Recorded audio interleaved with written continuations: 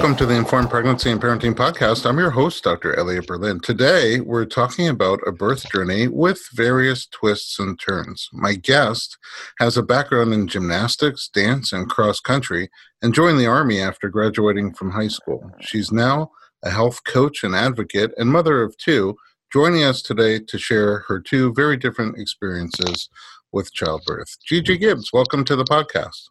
Thank you, Dr. Berlin. I'm grateful to be here. And congratulations. It wasn't that long ago that you gave birth to your second, most recent. No, just 4 weeks ago. Wow. So the story is still fresh. Very much. Let's start at the beginning. Where are you from? Originally from Dayton, Ohio. How was growing up in Ohio? It was pretty uneventful compared to living in Los Angeles. I can say that for sure. Quieter? Quieter, definitely more trees, more green. Far less diversity than here in Los Angeles, and cold, very cold. I knew when I was like 4 years old, I wanted to leave the cold of Ohio and move to California. That's one of the things you can't beat around here.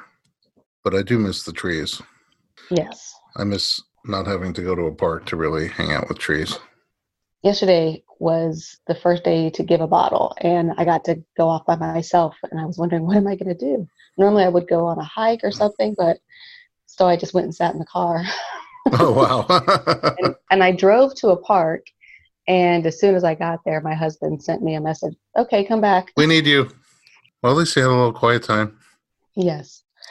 You grew up pretty athletic. Yes. Most of my siblings, I've got quite a few siblings, and I'm the youngest of them all, and everybody had some sort of role in sports. And so that was always a big part of my life. What kind of sports did you get into? I got into gymnastics when I was in third grade. And oh, wow. What came with that was just dance, because that's a natural part of that. And then I got into cheerleading in high school and cross country and track and field when I was in middle school and in high school. So sports and athletics has always been a part of my life. For you, did that athletic lifestyle also come with like an overall healthy lifestyle, eating healthier and other elements of health? I totally think so. Just even from early times in middle school, coaches talking to us about how to eat before a competition. That was like my first introduction to carb loading. But really it got real in nutrition when I went into the service. That was when I got serious about it and really understood the impact of food and what it looks like. Did some of your siblings also join the Army? It's funny. I do have siblings that were from the military, but I'm not a typical military family. Typically, when you say military family, you think of someone who moves around every 3 years. But fortunately, I didn't have that as my life.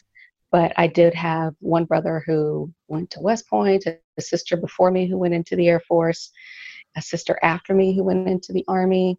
I grew up around an Air Force base. My mom worked in contracting for the government with the Air Force. So it was a part of my life. I was in Air Force ROTC. But how was the experience for you? Oh, not one I would want to repeat, but that's a whole nother topic. But it accomplished my two primary goals, which were to get out of Ohio and to get money for college. What did you study in college? When I was for undergrad, I did business and nutrition and kinesiology as a minor. And then for grad school, I did public health. Okay. And now you're a health coach and an advocate for health. What does that mean practically? Practically, I'm a work-life balance coach, and I really work with high-performing women, and I help them adjust their relationship with work and life demands and help them be able to show up their very best in all their different roles, whether it's mother, employer, boss, business owner, etc. I mean, work-life balance seems more important than ever, and just like the dream that's so hard to achieve. So that must be both challenging and rewarding when you're able to do it. Indeed. And I love taking on this notion that you can't have it, or that if you're a working mom, then you're compromised somehow, or if you're a stay-at-home mom, then you're compromised another way. To me, that's BS. And I like disproving that every day. You know, we should talk. In terms of having kids, did you always see yourself having kids? No, Not at all. Oh, really? Because you came from a big family. I came from a big family and I didn't see myself getting married. I called it the M word for many years. It wasn't until I was about 30 that I was even open up to the idea of getting married. I just wasn't one of those people that grew up with this idea of, oh, I want to have kids and this is what my wedding is going to look like. That just was not me. I just saw myself living a different life. Do you know what the aversion was? I think part of it was growing up with so many siblings and then also being a child of divorce. To Mm. me, I just saw, okay, this is how that's going to go. So I don't want any part of that.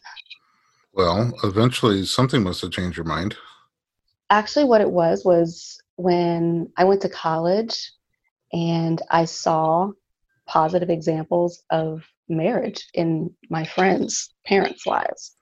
Oh, That wow. was that was really eye-opening to me to see, okay, this can go a different way. Where did you meet your husband?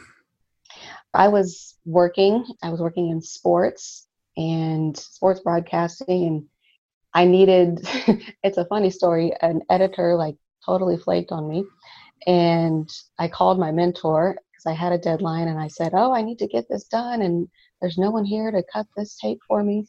And he said, "Come to the studio, I'll help you out." And sure enough, the person who was working the overnight was my soon to be husband. Well, much later to be husband, I should say. That's the first time you met? It wasn't the first time we met. The first time we met, I was getting a tour of the studio and I was an intern, and he was the one person that the person giving the tour stopped and introduced me to, because my husband's a runner and I was a runner and the guy giving the tour was a runner, and said, "Oh yeah, you guys should talk and both of you should come join my running team." And so that Oh, was that was the first time I met him. the And cardio connection. yes, yeah.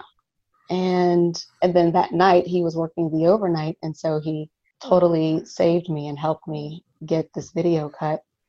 And at the time, this was way back when like Palm had cell phones, and he had the Hmm. newest Palm. It was the Palm Pre, and I was like, oh cool, and I was playing with his phone, and he totally pulled this line on me and was like, well, since you like my phone so much, why don't you put your phone number in there? Oh. And I was like, oh damn, he's got me. And now look where you are. Right. Nobody has a palm. How soon after that did you guys get married? Oh gosh, almost 4 years. It was a year and a half before I even went on a date with him. Oh, wow. So it built up over time. Yes, he asked me out, and I told him, let's keep our friendship at work. And did you sometime in there start to reconsider having kids?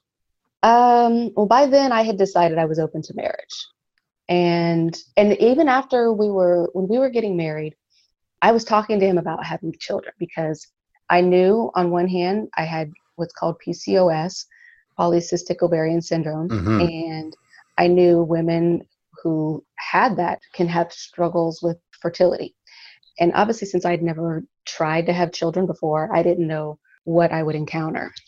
And so this was after we were married, and I was talking with him about that. And he said, it's either when we were engaged or after we were married. I don't remember.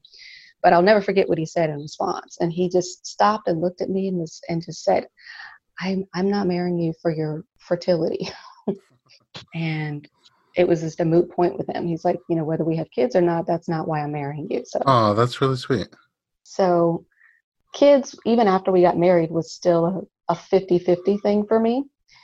And I was leaning on the side of, this is something I don't want to regret not having done. Hmm. And I don't want to look back and say, oh, I wish I would have done it. And I gradually opened up to it.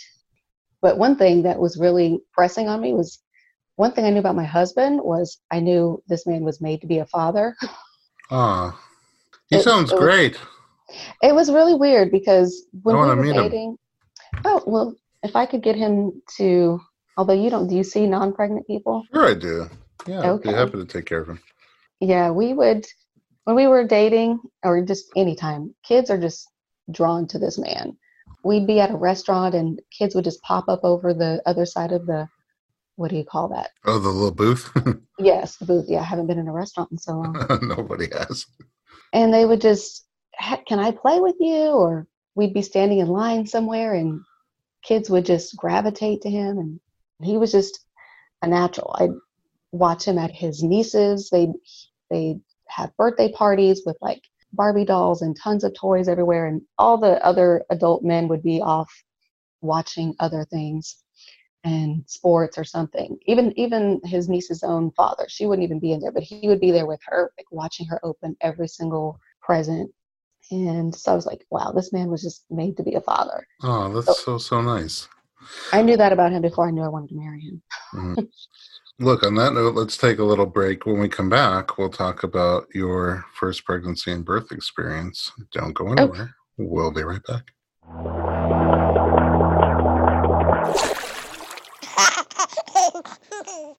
Hey everyone, it's Dr. Berlin, and I want to talk to you about something that is close to my heart.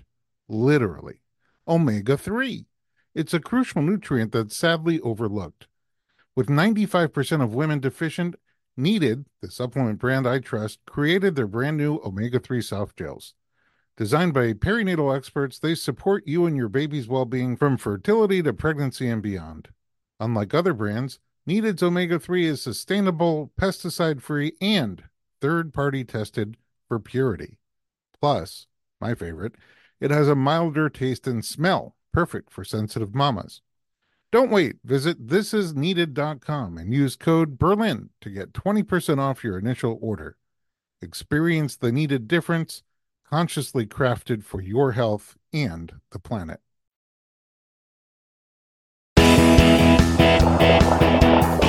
Welcome back to the Informed Pregnancy Podcast. We're talking to Gigi Gibbs. Okay, so you went from not wanting to get married, not having kids, to being married and being pregnant. Was with the PCOS, did it in fact turn out to be difficult to get pregnant? I was not at all. I got pregnant in the 3rd month of trying, and which is average.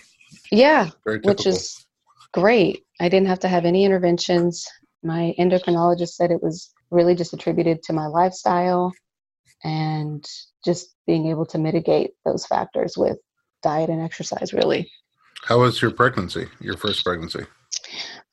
Overall, it was a really good pregnancy. I had pretty classical pregnancy symptoms, this heightened sense of smell, food cravings for things that I hadn't eaten in a long time, food aversions. Chicken really grossed me out. Oh, really? Oh, yes. It just, the sight of it, just, ooh. And before I even knew I was pregnant, my husband and I were on vacation, and I was just like, we're at a restaurant, and I was like, I want a steak. And mind you, I didn't even buy beef, didn't bring it in the house, wasn't even a part of my diet. I was vegan for a long time before. Wasn't vegan at the time, but it was just wasn't something that was a part of my life. And again, before I knew I was pregnant, I'd eaten like 4 dozen eggs in less than 12 days. I was craving. That's all I wanted to eat during my pregnancy was like eggs. Do you feel, in retrospect, do you feel like your body was demanding certain nutrients for the pregnancy? Oh, totally. Well, I knew after I got into care, I found out that I had low iron. Oh. So that explained why I was wanting beef the whole time. Especially if you couldn't have chicken. Yes. And I had some of the typical fatigue and a little bit of nausea, not a whole lot, but overall, it was a good pregnancy. But when did you start thinking about birth and birth options or a vision for how you wanted to give birth? I knew I'm a pretty crunchy woman just in general. And so I knew I've always been in a place of prevention and using alternative health as a way of just daily living. So I knew early on I wanted to work with a midwife and have a home birth. So that was something already in my brain. Was your husband on board with that plan too? No. Oh. At the time, we were living in a 1-bedroom apartment in Santa Monica, so everybody was really close to each other. And so his concern was, he didn't want the noise and just want our privacy invaded and didn't want to be intruding upon our neighbors. So So he it's wasn't. more about the comfort of the environment than the medical concerns? Well, until I took him to a birth center, that's what I thought it was. Uh-huh. And so I took him to a birth center, and he was just like, well, where's all the equipment? I was like, oh, that's not how it works. That's the whole point. Right. I mean, a birth center is essentially giving birth in somebody else's apartment. Exactly. And so we ended up coming to a compromise. And the compromise was we would do a hospital birth with all the equipment that he felt more comfortable with a midwife. And so that was the plan for the What, first birth. was that comfortable for you? Um, the plan as I was pregnant was it went fine, but then once it came down time to have the baby, it was not comfortable at all. How did your labor start? I didn't start. I was due on a Thursday, and so I didn't have the baby. And so the following Monday, I went in for just a regular check, and my midwife said she wanted me to have an ultrasound to check my fluids. And the doctor said, oh, your fluids are low. You need to go to the hospital right now and have this baby. There And was even a doctor in the ultrasound practice, or a doctor who did your ultrasound in there your was midwifery?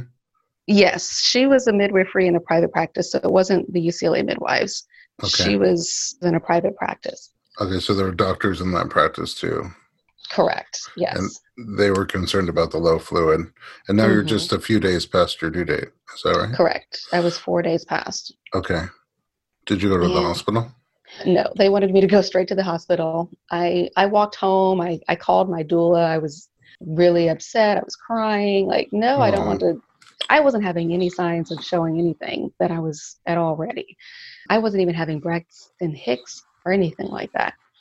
And so she told me just to drink a lot of fluids, and she told me how subjective those tests are and just to wait it out as long as I could. And I got a phone call from the hospital, and my husband was already at the hospital. They had called him and told him to oh come.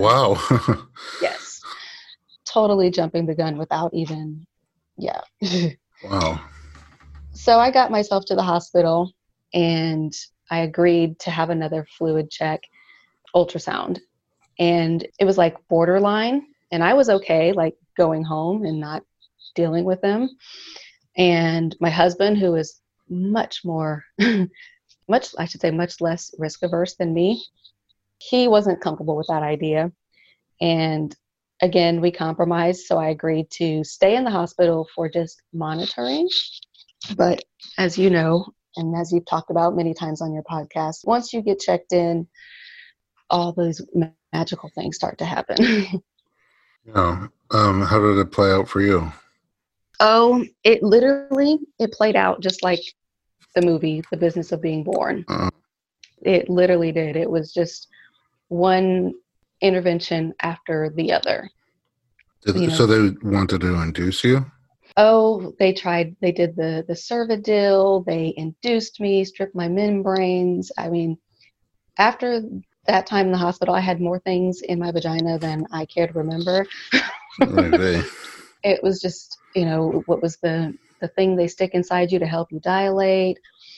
I mean, it was literally just like the movie. And then they induced me, and then, oh, it's still not going fast enough. You're on the clock type feeling. They tried to they did Pitocin on me, and they couldn't really turn up the Pitocin because as soon as I would have a contraction, they would see that my son's heart rate was having decelerations. Oh, D cells.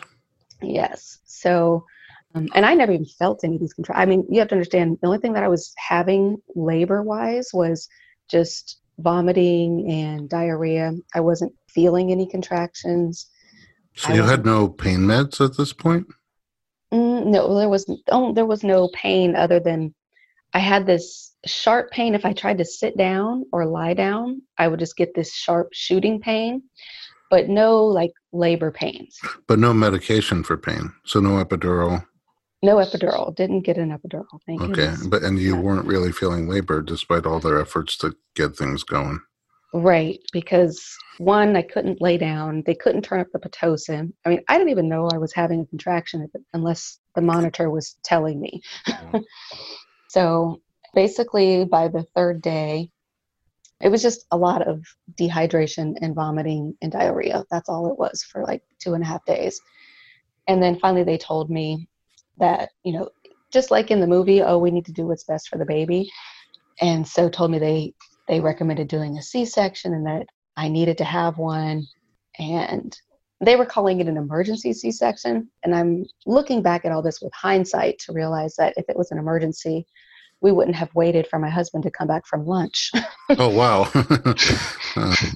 Well, there's only two types of C-section nomenclature-wise. There's scheduled cesarean and emergency cesarean, but there should be a third one called non-scheduled, non-emergency C-section, it sounds like what you had. That's a really great classification. So, how was that experience for you? Oh, it was totally against everything I wanted in terms of how I envisioned birth going. I was a hypno mom, so I had all of the hypno babies training under my belt, expecting to be able to use all of that. I don't even have ibuprofen in my house.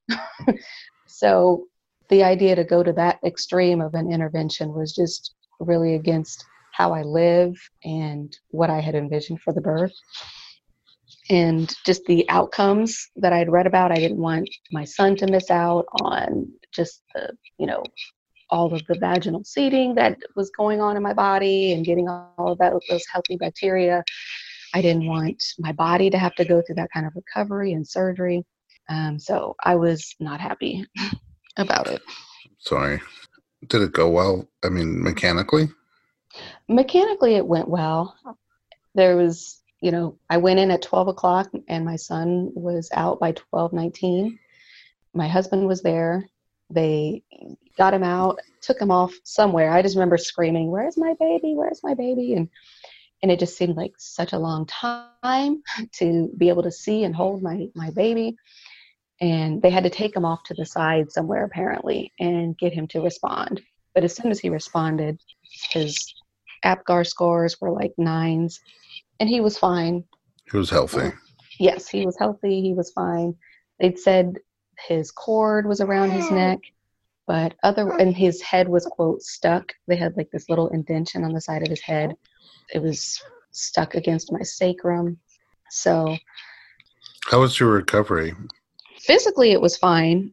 I didn't really have any issues physically, but the bigger struggle was the mental and emotional, just from the sadness of the type of birth that I'd had. It just a sense of disappointment, I guess.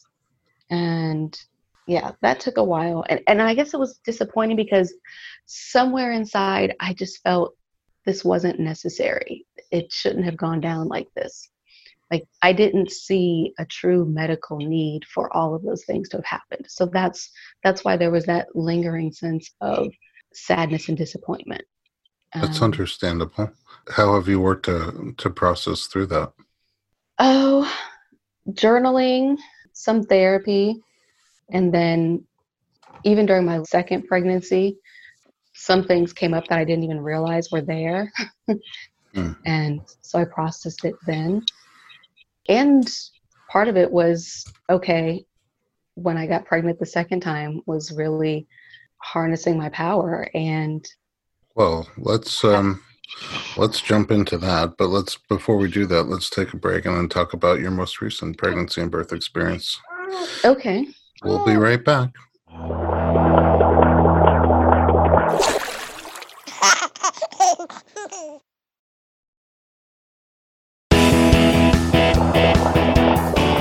Welcome back to the Informed Pregnancy Podcast. We are talking to Gigi Gibbs. Okay, so the great news is the positive outcome from your first pregnancy, that you and the baby were both healthy. You recovered well physically, but it left you a little bit emotionally scarred, it sounds like, which is very, very common. It's something that I see almost every day in the practice. And then you started to talk about taking that experience into your second pregnancy and harnessing the power that it gave you. Can you talk more about that? Yes, I approached my second pregnancy with a lot more determination and less of a willingness to compromise on the things that were important to me. And chief among that was how I was going to have my child. So now you have a record going to this pregnancy as already having had a cesarean birth. Yes. So this one would be a trial of labor after cesarean or vaginal birth after cesarean. So you had one more hurdle to overcome. What kind of support did you look for this time? That's a good question. Well, luckily, I have a really good group of fellow crunchy mom friends and girlfriends. And so I had awesome support in that area. My husband, on the other hand, he was not on board with this idea. He was totally against it because of the previous cesarean factor. So against the idea of doing a vaginal birth at all, or doing a vaginal birth outside the hospital? Outside of the hospital. I'm sorry, Okay. I should have stated that I did not want to go back to a hospital, and I was still wanting to have a midwifery model of care, and I wanted to have a home birth. And that's just because I knew my body was capable of this, and I wanted to give my body the best opportunity without the potential for interventions. And he just was not comfortable at all with the even 1 out of 1,000 potential risk of uterine rupture. Wow. So how do you come to some kind of place where you both feel comfortable? You sound very uncomfortable going back to the hospital. He sounds very uncomfortable not being in the hospital. Ideally, you end up on the same page. I mean, unfortunately, it doesn't always happen. You're right. And it didn't happen that way at all, really. I really forged ahead with my plan. I interviewed midwives, and I had an idea early on who I was going to work with, just from A, listening to your show, and B, my other mom friends who had worked with midwives and had successful home births. So I interviewed midwives, and when I had narrowed down who I wanted to work with, I had the three of us meet, the midwife, my husband, and he came into it still very resistant and against the idea of having a home birth. And we met with one particular midwife who really, she was wonderful in many ways. One, she taught me a lot about my body and how my history of athleticism and sports and how I'd been taught to hold my body as a gymnast and a dancer kind of inhibited the natural progression of birth. And I think a lot of people don't realize that. I never did. She spent all of like maybe 5 minutes just looking at my birth records. And then she just asked me, didn't know anything about me, and just said, "What kind of sports did you do growing up?" And it was pretty, and she just taught me about how, when you're a gymnast and a dancer, you're taught to hold your body up and gird everything and hold it all in, which is just the opposite of what you need for giving birth. To open and relax and surrender. Yes, and let go and to soften. Yeah. So that day I just stopped going to the gym immediately. Oh, wow. and well, because think about it. When you may not have experienced this, but a woman, as soon as you're pregnant, you're told you need to get ready for the marathon of birth, and it's a workout in of itself, and you need to be prepared. So, hey, I was game.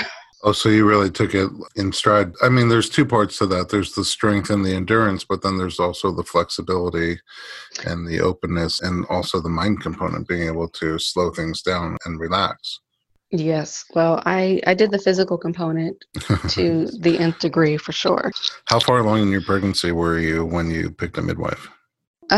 Well, that's kind of a tricky answer. Let's just say there were like 6 midwives before I had my midwife. Oh, really? You went through a lot. Well, so I had this meeting with this midwife and my husband, and she was a real paradigm shifter. She told my husband, it doesn't have to be all or nothing. It doesn't have to be home birth or nothing. And she said we had options, and we can approach it with an ABC mentality. Plan A being we labor at home, and if everything goes well, we continue on and have the baby at home. Plan B being we could labor at home, and then if we notice there's a shift or something could be threatening mom or baby, then we go to the hospital and we could continue birth there. Or plan B, for example, if we had an ultrasound at 37 weeks and saw that there could be a potential risk factor, then we could just jump to plan B and have a VBAC at the hospital. And so she presented all of these options, with plan C being we could have a trial of labor at home and then ultimately we end up at the hospital, or we have a planned C-section if we see something.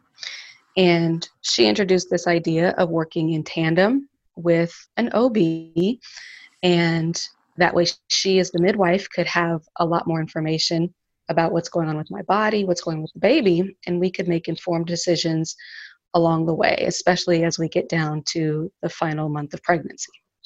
And my husband was really open to that. You know, after hearing that it wasn't going to be this extremist all or nothing home birth or die approach, he was on board. And well, that's refreshing. Yes. I mean, it must give you some sense of calm. Oh, I was like grinning ear to ear when we left that meeting. And the other thing she told us to do, so she was helpful in that she taught me about my body, informed me about my birth, and then she got my husband on board. And then the third thing she did was she introduced me to this awesome OB, because she told me, as a Black woman, she said, you know, we talked openly about the maternal mortality statistics and risks for Black women. And so she introduced me to this African-American OB. Her name's Dr. Aflac. I don't know what I was saying there. I'm hoping to meet up with her soon and maybe even interview her. She sounds amazing. I haven't been able to connect with her yet. Yeah. So the midwife told me, go meet with this doctor, tell her what you want and the things that you don't want to be discriminated against for your age, all of these past cesarean, all of these things. Because I was 40 at the time that I got pregnant, and then 41 by the time I was going to give birth. The second time. Mm-hmm. Did you feel like those things played a role in your first birth experience? I wouldn't say your age or your race. Definitely not my age, because I got pregnant with no problems and I didn't have any end of pregnancy complications regarding my health. So certainly nothing to my age. Race, I don't think so. I mean, I didn't, for one, I was in a whole other space while I was going through the labor, but I don't personally think that it played into it. But for you, I mean, it clearly does for a lot of women. I mean, the numbers are, astronomical in terms of the outcomes for Black women and babies compared to white women and babies. And we did a whole episode on that. But it's good to know that you didn't feel that was a part of the treatment that you got.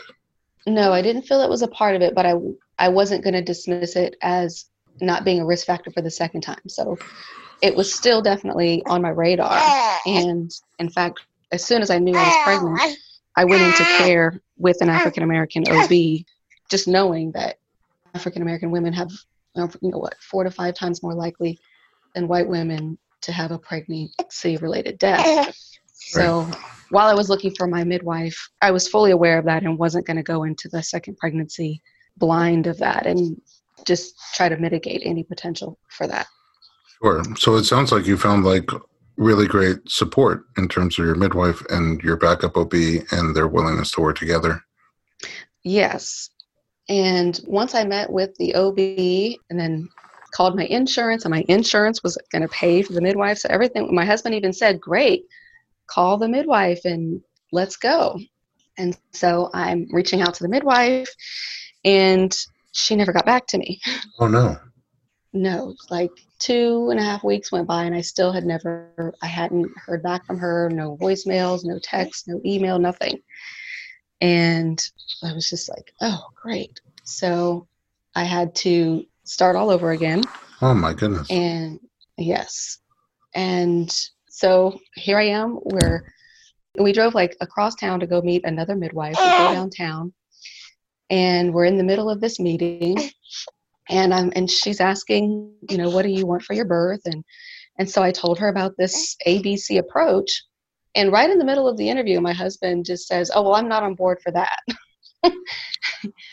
And I stop and I'm just like, on board for what? And he says, I'm not on board for the home birth. Oh, I thought he was before.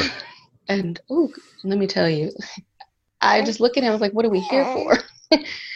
And it was so, I don't know what happened in his brain. I don't know if something triggered in him because it was at least a 30-minute drive. I mean, this is pre-COVID, so there was LA traffic to where we were going. And we had discussion the whole way about questions we were going to ask. And he had even asked the woman about payment policy of if we have the birth at home versus if we have it home and then have to transfer to the hospital. Like, he was asking questions that showed he knew what we were there for. So then to just in the middle of this meeting to say, oh, I'm not on board for that, totally threw me and this midwife off.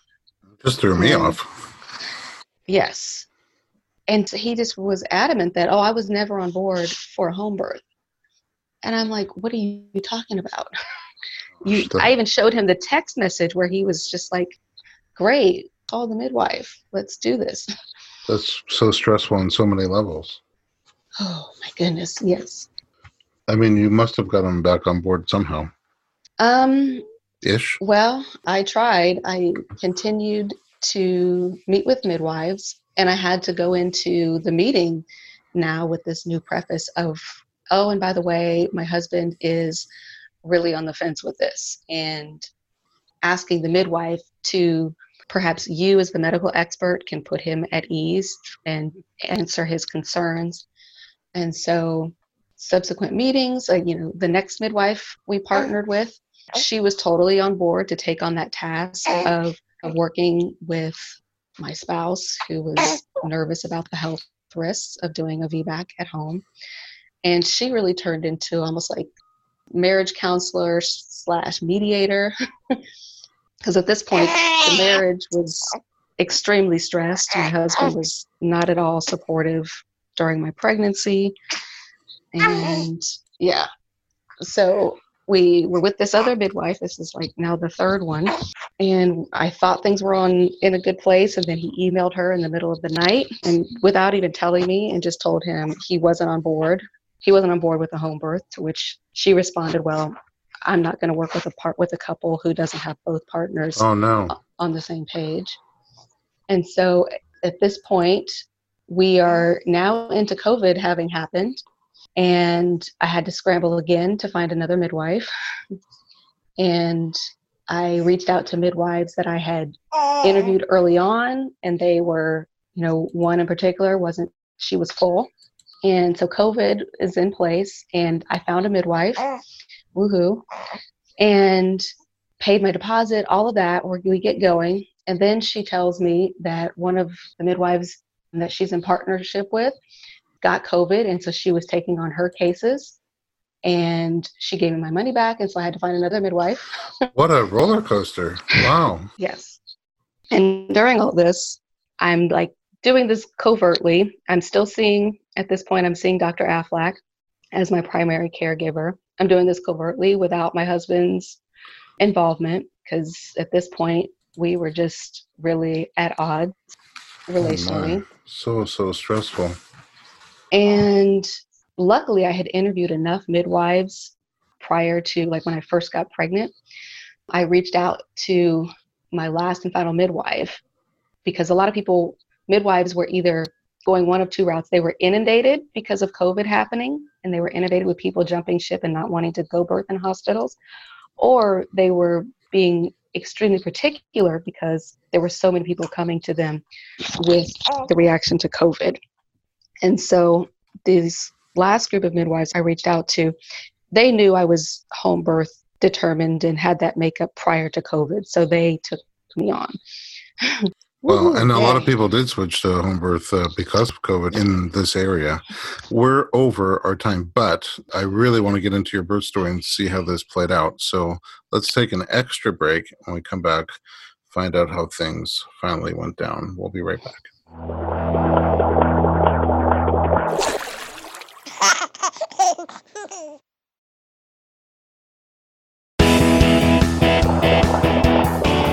Welcome back to the Informed Pregnancy Podcast for a bonus segment. Wow, a lot of twists and turns that even though I had seen you, I didn't really know some of that was going on. What happened in the end? So you were down to your last midwife. I'm down to my last midwife, and my midwives weren't even attuned to the fact that my husband wasn't on board. I just was like, okay, I'm going to have to deal with that when I get there. I mean, I went into care with these midwives when I was like 34 weeks pregnant. So it was that far down the train. Wow. And in my last month of pregnancy, I just had this sit down with my husband and just said, look, and I tried to come from a place of compassion and love and acknowledged his fears and the needs that he needed to have met, which were his ultimate thing about safety and his fear of a uterine rupture. And I sat him down and I talked with him and I told him, I understand that. And here are my concerns and here are my needs. And I need to be in a place where I can feel mentally safe and not on guard and so forth. And because I'm the one that ultimately has to push this baby out, I need to give a little bit more consideration to what my needs are. And I tried my hardest, Dr. Berlin, to not pull that card of it's my body, so I'm going to make the decision. I tried to make it as compassion filled as possible, but that still didn't resonate with him. And he was still not on board. And yes, just went to some unpleasant places. I'm so and sorry. So I found a doula and I told my midwives it was just going to be like old school birthing where it was just the women and the men were just not going to be there. And I told my midwife, because I had a 3-year-old, that my husband was just going to be off taking care of our son, because we also have to remember this is COVID, so we couldn't Bring just extra people in. Couldn't bring a babysitter, couldn't go send my son to grandma's house.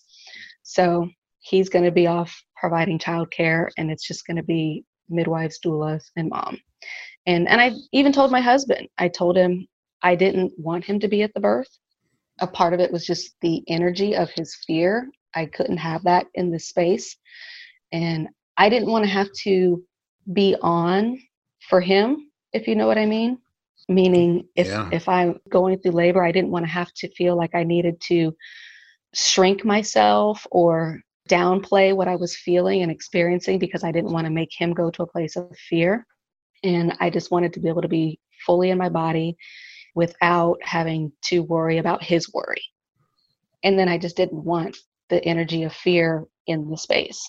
So I just told him I didn't want him to be, he could be at the house. By this time we had moved, by the way, weren't in a single family home. And I told him he could be at the house and that was fine, but I just didn't want him in the room.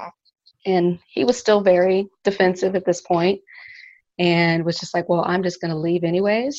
I'm just going to take our son and I'm just going to leave and you can just call me after the baby's born. That was kind of his defensive response. And yeah. It's really, I mean, so much stress internally and externally. I can't imagine what kind of pressure under, especially going into, a birth where you're trying to have a very different experience, where you're trying to really surrender, let go, relax, open up. Mm-hmm. Sounds like just so many things were stacked against you. How did your labor start the second time? It started, well, it's interesting. I was due on June 1st. So that was a Monday. And so the Sunday prior, so what day is that? May 31st, I started having contractions. And I have to understand at the time, I didn't know what contractions felt like because I'd never felt them in my first pregnancy. Never had them, right. And so I at least have, in telling this, I have hindsight to help me. But it was literally just like Cinderella meets a vampire, because it would be like 12 o'clock at night and I'd start getting these sensations, these contractions. And I'd already been having some Braxton Hicks, so I'd gotten to experience those. And it's like, oh, this is different. Okay. And then as soon as the sun would come up, 5 a.m., the contractions would stop. Oh, wow. And that just proceeded on. I went past my due date, and it was fast forward to Friday, and the contractions didn't wait until midnight to start. It started about dinner time. And by then I'd had like 5 or 6 days of this. So I was like, okay, here we go. Just another day. Was it exhausting? It must be exhausting. It wasn't exhausting because there was so much anticipation and excitement, because I was like, oh, okay, is this, I mean, I thought for sure the baby was going to come on Wednesday. You got to remember, and there was also like the full moon going on at that time. So at that point, I was just like, okay, when is it going to happen? So, yeah, it was just the anticipation of, okay, is this it? Is this going to be it? And so Friday, we go into the night, and then at about 1:30 in the morning, I was, just going through my stages. I was just doing my breathing, listening to my Hypnobabies tracks, and at about 1:30 in the morning, my husband comes in the room, and just so you know, he'd already been sleeping on the couch because I was sleeping with like 8 pillows in the bed. And he came in to check on me because he was just like, he's like, you were really loud that last time. Are you okay? And that was the first time he'd like come to check on me during this whole week. And so I was like, yeah, it's not going away, and it's a little more intense. And he asked me, said, should we, do you want to call somebody? And so I agreed. I waited about an hour, and then I called my doula. It was that feeling of not wanting to bug somebody. Oh, wow. But that's what we're here for. Right. But you don't know, it's like, okay, is this going to be a false alarm, or is this the real thing?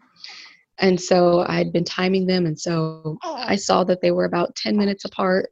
And so I called my doula, and she said to get in the water and to, maybe take a shower or a bath. And that was awesome. That immediately. Oh, felt good to be in water? Oh, yes. Oh, my goodness, yes. Did you do a shower or bath? I did a bath. I got in a bathtub, and that just, the contractions still kept coming, but it just made them more bearable. Yeah. And one thing I should say at this point, back on Mother's Day, which was May 10th, it was about 3 weeks before I was due, there was a shift with my husband, and he never told me directly, but I overheard him talking to his mom about the birth, and I overheard him saying, almost like defending the decision to have a home birth. And I heard him telling his mom, yeah, she's going to have a doula, and she's got 2 midwives, and she's got an OB, so we're going to be fine. And yeah, we're just going to go forward with the home birth. And I was in the bathroom, and I overheard him having this conversation. It was just like, oh, yay. Just in the nick of time. The last 3 weeks, yeah, he was still adamant that he wasn't in support, but that he was going to be supportive, if that makes any sense. Yeah, it does. So his plan was, I'll be here to move the couches, to set up the pool, but when the midwives get here, I'm going to leave. So that was still his position. So I'm in the water, and I call my doula after about 3 hours in the water. And at this point, it was about 5:30 in the morning, and the sun had come up, 5 o'clock came, and the contractions didn't stop, and they were still intensifying. So no more vampire going back into a coffin. And I made the decision. I told her to be here by 7 a.m. because by that point, my 3-year-old son was going to wake up, and my husband was going to have to go take care of him. And she arrived right on time at 7 o'clock, and I got out of the water. We did some labor in my birth room. And then after about 2 hours, we got back in the water. That felt amazing again. This time it was in the shower. Okay. And then I converted that to just the bathtub. And I was listening to my Hypnobabies tracks and really just in my own space, in my mind. At one point, and this was where things really shifted, my son came in to just say hi and check on me. And I'm still breastfeeding him. And so he popped on the boob. And oh my goodness, Dr. Berlin, that just, that shifted the labor from there. A year? That was, yes, Oxytocin? Things really took off. And it wasn't even long. He literally just suckled for maybe 45 seconds, 60 seconds. And I was like, okay, get off me. And the contractions really escalated from there. And I got back in the water, and my doula says, she saw that the contractions were like 5 to 6 minutes apart. She decided to call my midwife. And my midwife, she asked me, she said, do you want me to just come check you? And the way she asked was awesome because it made me feel like, oh, I'm not going to be one of these false alarms. Because they had told me, they said, since you haven't given birth before, it can take up to 2 days. So I was prepared, like, okay, this baby's not coming until Monday. And so I was like, okay, yeah, just come check me. So that was the plan. She was going to come check me. This was about 12 o'clock or so on Saturday. And then things intensified. And I got to this point of like, where is my midwife? Where is You're Leslie ready. at? Yes. So she gets there, and I can tell you in hindsight, she was stopped up because of all of the demonstrations going on and everything that was happening with the Floyd protest and, as a result of the whole murder. Mm. So she finally gets there, and I'm just like, okay, just tell me. I just need to hear. Just 4 centimeters. Just give me 4 centimeters. My doula thought she was going to say 6 to 7, and I just need to know how much longer. And so my midwife, she puts on this glove, and she's like, don't even get out of the water. She's like, you're fine. Just stay right there. And she checks me, and she says, oh, you're fully effaced, and there's no cervix. You're dilated. Oh, my. Wow. Right? And I said to her, I was like, are you sure? And one thing about my midwife, she's one of these OG midwives, and she's a real straight shooter. And she just looks down to me over the rim of her glasses, and she just says, after doing this for over 44 years, I think I'm sure. You're ready to push. Wow. That must be so exhilarating. I feel exhilarated. I was not ready to hear that. I mean, I know that's what you want to hear, but I was just like, what? So yeah, what I had been going through was like the whole transition. That's when I was like literally crawling up the shower wall. And so she told me, she said, okay, you're going to need to go to the bathroom, because I hadn't gone pee, and I certainly hadn't done a number 2 in like 2 days. So they got me out of the water and told me to just sit on the toilet and try to pass everything there. And I'll never forget that moment, because one, I was out of the water, so I was no longer mitigating the effects of gravity on my body, and I could feel every contraction. And then my stomach had this weird shape. It was like everything had been sucked out except the baby. So it wasn't this round orb that I was looking at. It was just this weird cube looking shape. And I was just looking at my stomach like, how is that going to come out of me? How is that going to happen? And so I told them I wanted to lay down, because it was just too painful to be upright. And I went and laid down, and I kept asking them, are you sure? And what am I supposed to be doing? Because from all the stories I'd heard on your show and other women, my water hadn't broken. I wasn't feeling, quote, pushy. I wasn't making any of those noises that women make or grunting that I was expecting to hear. There was no physical cue telling me, oh, it's time to push this baby out. And finally, my midwife just leveled with me again and just said, look, Gigi, she said, the only thing standing in the way of that baby coming out is you. You just need to push it out. And she said, it can take 2, sometimes 3 hours, because you've never done this before. She said, I've got all day, so don't feel rushed. Just know that you just got to push. So with that, I just knew, okay, this isn't going to be some physiological cue that's going to just take over my body. And I just had to go inside of a place mentally. In fact, I went to my pelvic floor doctor's office.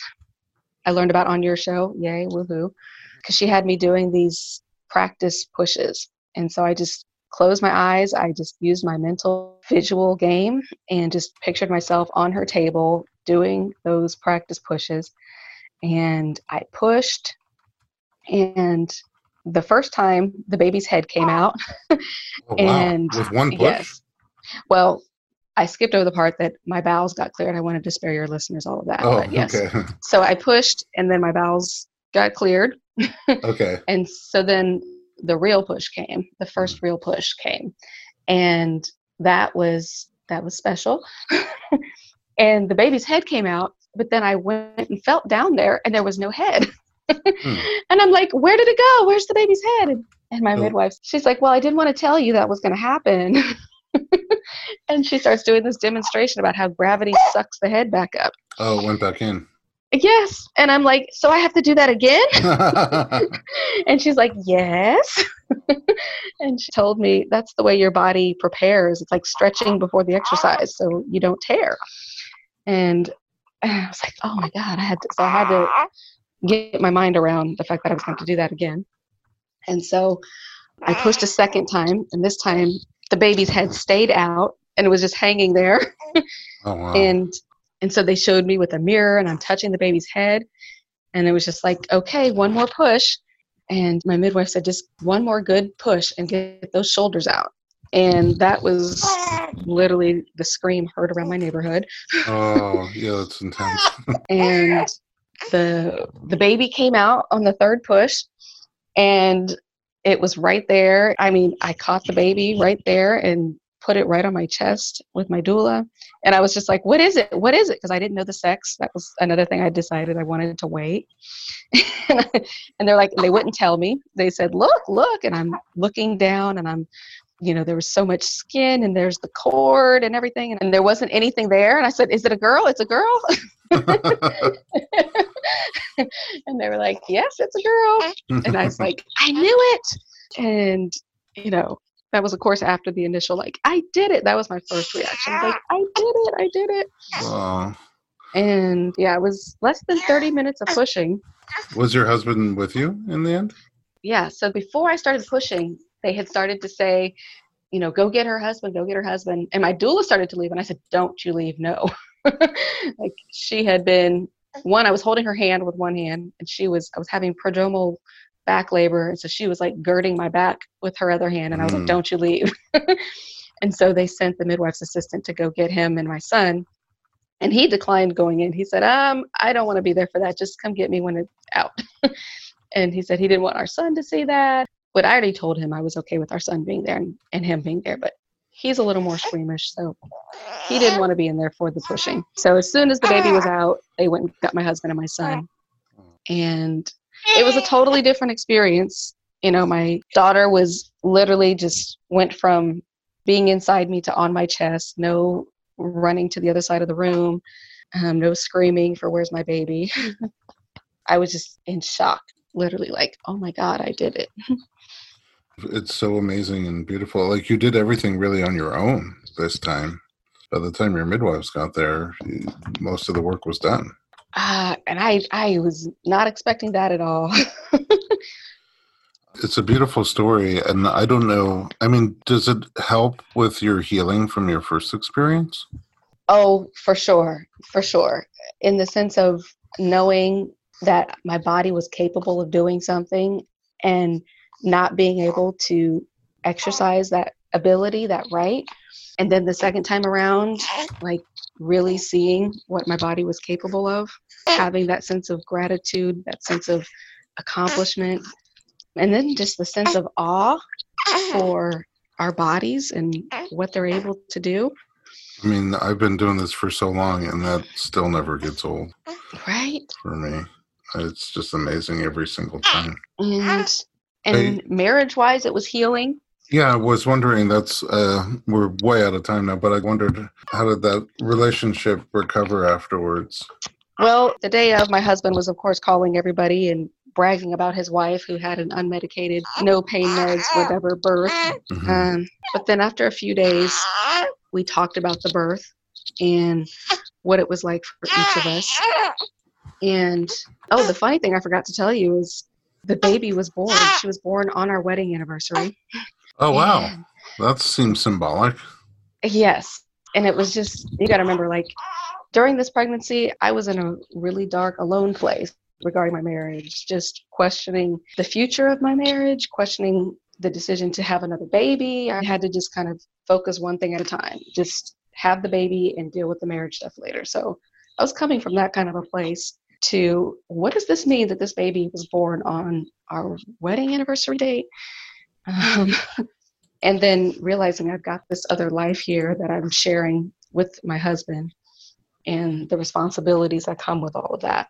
And we had a long talk one night and talked about what repair looks like, talked about each of our hurts and how we could mend those. And then since then, we've just been talking about, we come together after the kids are born, we hold hands, we talk about what we're grateful for from the day. We've been praying for each other together. and really just been conscious about our communication, which has been our big stumbling block, and repairing a lot faster when we do have disagreements. Yeah. Well, it sounds like it's headed in a good direction. It's headed in a good direction for sure. I mean, what nobody tells you in becoming a parent is that the hardest part isn't about the sleep deprivation or the child, it's the relationship in your marriage. That's the real challenge.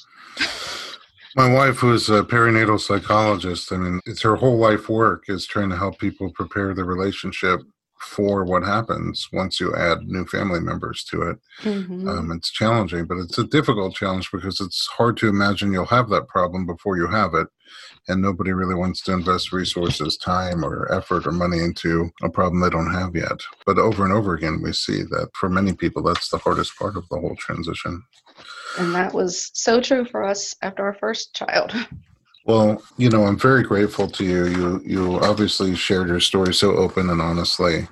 You're a very strong, powerful person. I feel honored to know you and to have been able to work with you. And I know that your story, in many levels, there's so many facets to your story, is going to help other people who listen to it and learn from it. So I'm grateful to you for a lot of things, but for sharing your story here with us on the podcast. Thank you. And I'm grateful for your platform. It helped me in so many ways. And I'm grateful that so many other women get the information, and that's the empowerment that has come from so much of what I've learned. That's 100% the mission. At home, thanks for listening to the Informed Pregnancy Podcast. If you like our program, please share us with your friends and leave us some feedback in your podcast app. We try to get to all of it, and it's meaningful to us. For more pregnancy and parenting related media, visit informedpregnancy.com.